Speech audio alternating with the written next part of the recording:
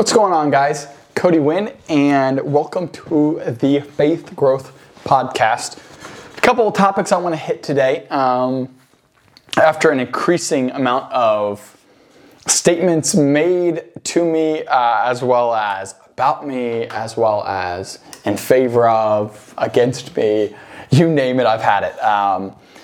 And the topic that I really want to hit is that of finances. And I want to share some things that are truth in regards to finances and things that are lies in regards to finance, as well as my financial situation. So I'm going to start with my financial situation so that you can get a clear understanding of why the heck I'm even making this video in the first place. And then we'll kind of go from there. So I'm a business owner, started a business a few years ago.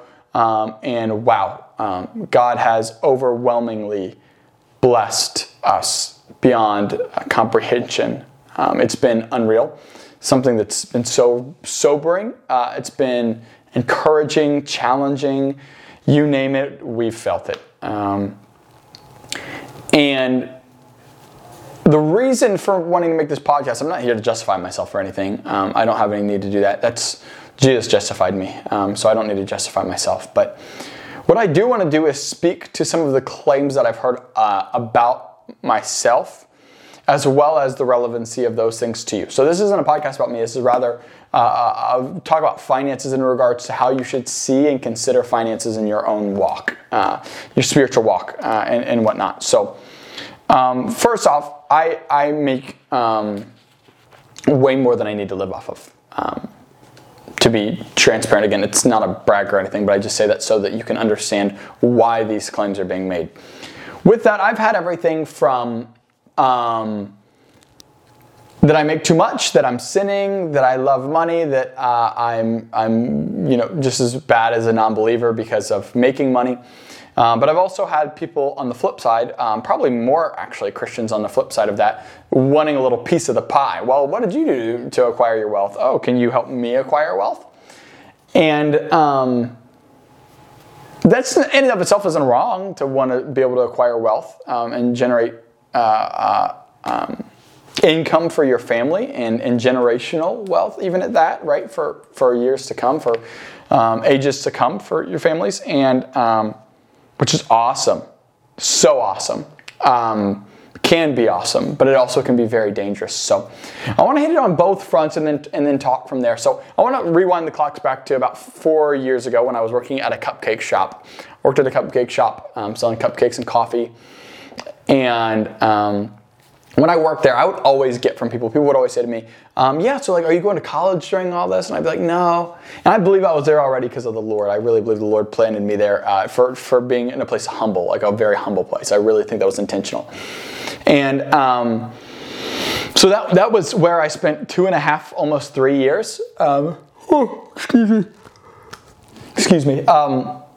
Yeah, about 3 years, if not longer, a little longer than 3 years. And I always got this kind of implication, insinuation that I was almost living in sin because I wasn't going to take care of my family, which I always found very goofy. Always found that very goofy. I was like, do you not know the Lord? Like, He'll provide.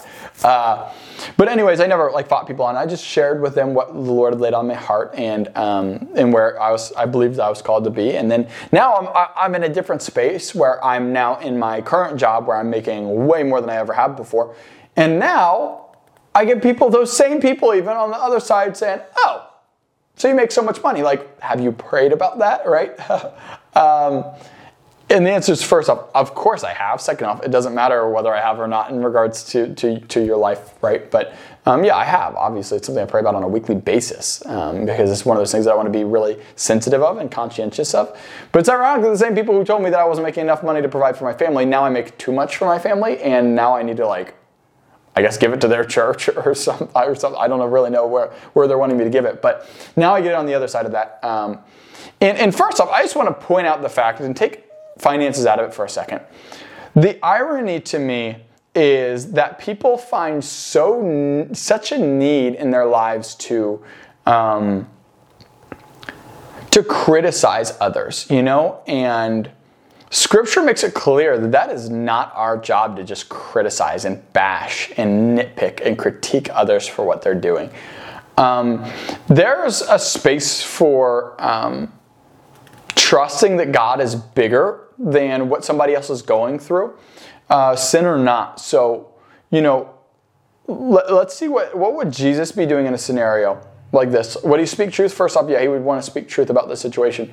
But after that, he would also, I firmly believe, be on his knees praying and fasting for the person who's struggling, lost, condemned, deceived, etc. So people who are so quick to cast stones at somebody else without first dropping to their knees in a spot of compassion to pray for those people, I believe are really missing the mark in regards to what God's called us to do as the body of Christ. And I think that we would all be in a good place just in general in the body of Christ to stop criticizing each other. And this is me speaking to the choir. I need to not criticize people either. Because we spend so much time criticizing people and so little time actually encouraging, edifying, and building up people that no wonder no one really in the body of Christ, I don't say no one, I shouldn't say no one, but a vast, vast, vast majority of believers struggle to even understand what grace is like because they're so used to being critiqued and everything being as good as you did and all this stuff. And that's so anti-finished work.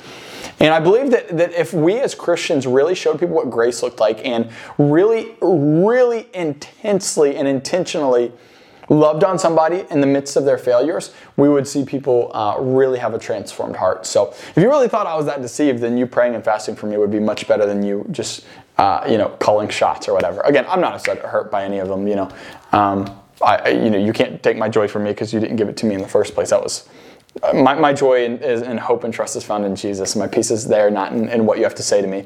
Because that would be really a bummer if my day was only as good as how you thought or felt about me that day. Then I'd just be on this emotional roller coaster every day and living at your expense. Yet the Lord, gave his life so that we could live for him and not for you. So now all I have left is to be able to love you instead of need to be loved by you. And it just gets messy. But now I want to hit the other part of this. And that is, now a lot of people are saying, well, Cody, you're making money now. Teach me something. What do you know that I don't know? How can I build some wealth for me and my family too, right? And me and my friends, and how can I just want to be able to minister for people to know the Lord like you do and stuff. And if I had those finances that you did, then I'd be able to actually make an impact for the kingdom like you could. I hear that kind of talk a lot. And I want to first off say, I have spoken to just as many people since getting my job as I did before. Matter of fact, if I'm being super transparent, I talked to more people before because of the matters of my job. My job was just different, and it was easier for me to speak to people back then because I was in front of more people. Now I speak to a less quantity of people, but the people that I talk to, I do more like discipling of them. Like lost people is what I mean too. So my job just shifted for that. And then in public, that precedent is still there that I'm supposed to represent Jesus everywhere I am and glorify him and preach truth and love to people. So that hasn't changed at all. That literally is not even moderately different than it ever has been. It's always been the exact same thing. It's always been the exact same thing. Always. It's never changed. And in my life, it hasn't changed either. I just keep getting more in love with Jesus every single day. So first point I'm trying to hit with that is to say, your financial situation has nothing to do with your ability to glorify God. If you look in Matthew 25 of the parable of the talents, one was given 1, one was given 2, and one was given 5. We don't give an explanation as to why one was given more than the other. But what we do know is they all received a reward who were obedient. They all received a reward, and all were honored by God and given the exact same answer by God with what they did. Well done, my good and faithful servant. Enter into the joy of your master's rest. All were given the exact same answer.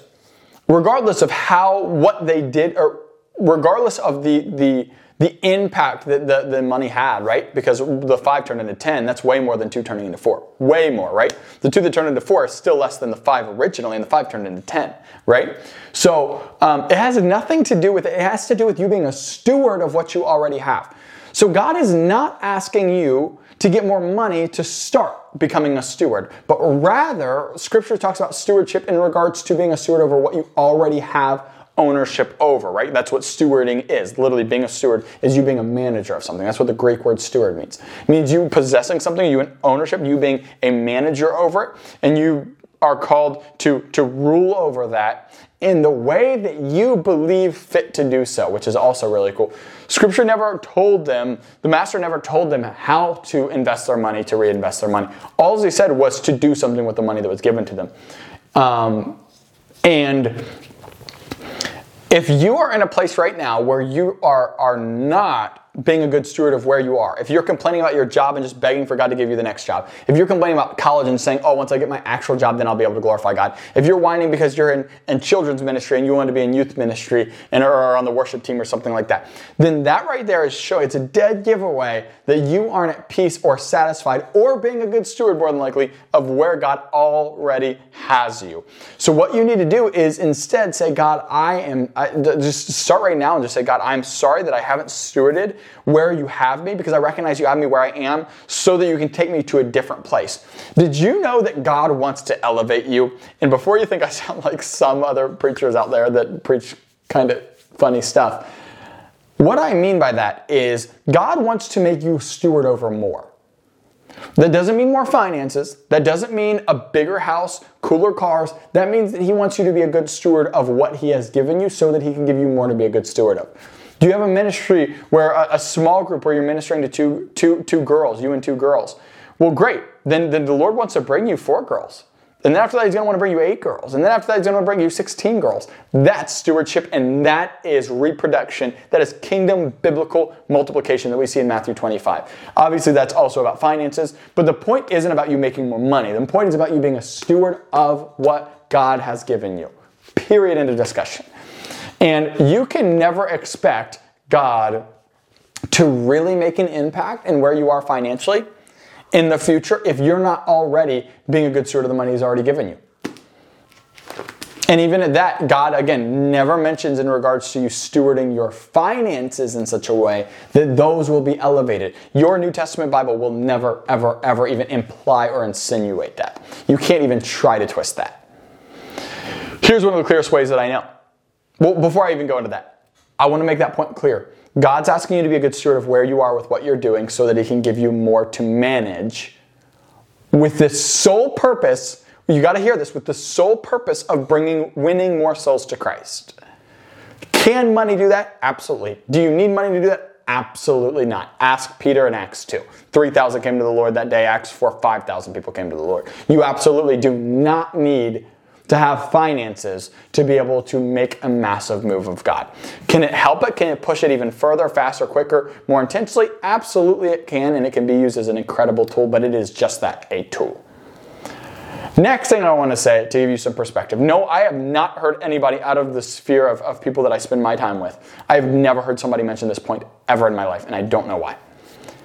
Jesus and the 12 disciples, we're talking about some of the most spiritually sound people ever. I'll throw Paul in there at 13th. These are some of the most spiritually sound people. Ananias and Sapphira, right? Barnabas, Timothy. And these people were dead broke. Jesus, homeless, jobless. 12 disciples, homeless, jobless. Paul, homeless, jobless. He was making tents for a while, but he said later he wished he wouldn't have even done that. Homeless, jobless. There is more argument for you in Scripture to not have any finances rather than you making a lot of money. I need you to hear what I just said. There's more biblical precedence in your New Testament for obedience looking like you having no money versus you having money. Right? When we look in Scripture at people who had money, right? There's a wee little man in a tree, dines with Jesus, and he says that he's going to give back, I forget exactly the percentage, but a massive percentage. I think he said 4-fold of everything that he took from people, that he would give that money back. Right? We see that the widow's 2 mites was more giving than all of the people who had given that day, who had plenty more money that they gave. Why? Because God cares about your heart. God cares about your heart behind why you want money and why you're giving money. I might be able to financially give more than you, but if my heart's not in a better place than yours, then God doesn't care about it, right? God cares about where your heart is. And we need to be really, really, really intentional and cautious when it comes to the topic of money. Just as it's hard for a rich man to enter the kingdom of God, Matthew 19, it's easier for the camel to go through the eye of a needle than for a rich man to inherit the kingdom of God. It's extremely difficult for you to have finances and to serve Jesus effectively because so many people let the riches of this world, Matthew 12, entice them and pull them away from the move that God is asking them to do. Scripture says in Timothy that the love of money is the root of all evil. The love of money is the root of all evil.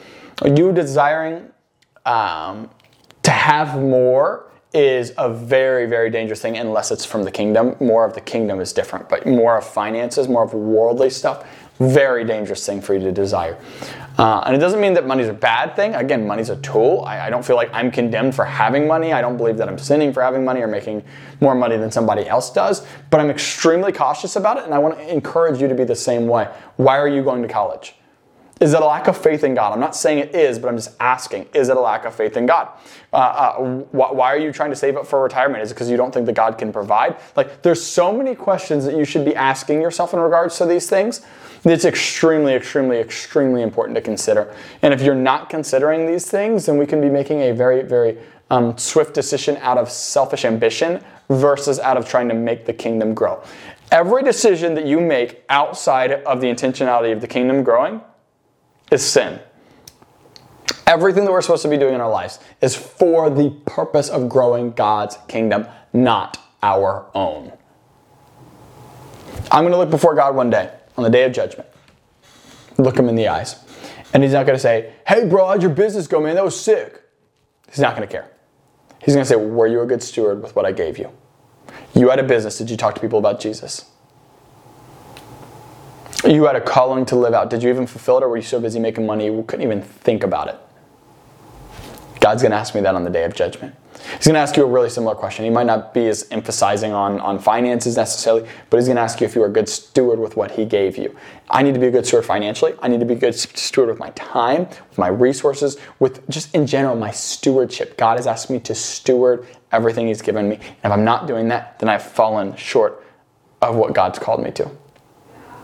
Let it encourage you. Don't let that be a discouraging, condemning thing, but really just, whoa, fact check. Like, oh my gosh, is that me? Let's not make it me anymore. God, change me, change my heart. Guys, this is not supposed to doom and gloom, beat you up. This is supposed to say, whoa, am I thinking that way? Awesome. Well, if that was me, it's not me anymore. Now I'm going to drop to my knees, say, God, get that crap out of here. I'm done with that kind of stuff, and I'm going to run the race well with endurance, laying aside every sin and encumbrance which so easily entangles me, but keeping my eyes fixed on Jesus, not money, not job, not career, not wife or husband, not house that I'm going to live in, not where I'm going to work. Fixed on Jesus, the author and finisher of his faith, for the joy set before him, endured the cross, despising the shame, and sat down at the right hand of God.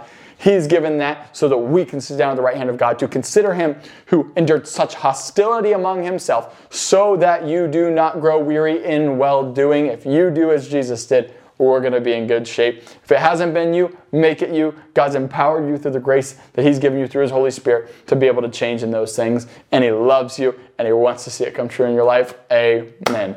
Appreciate it, guys.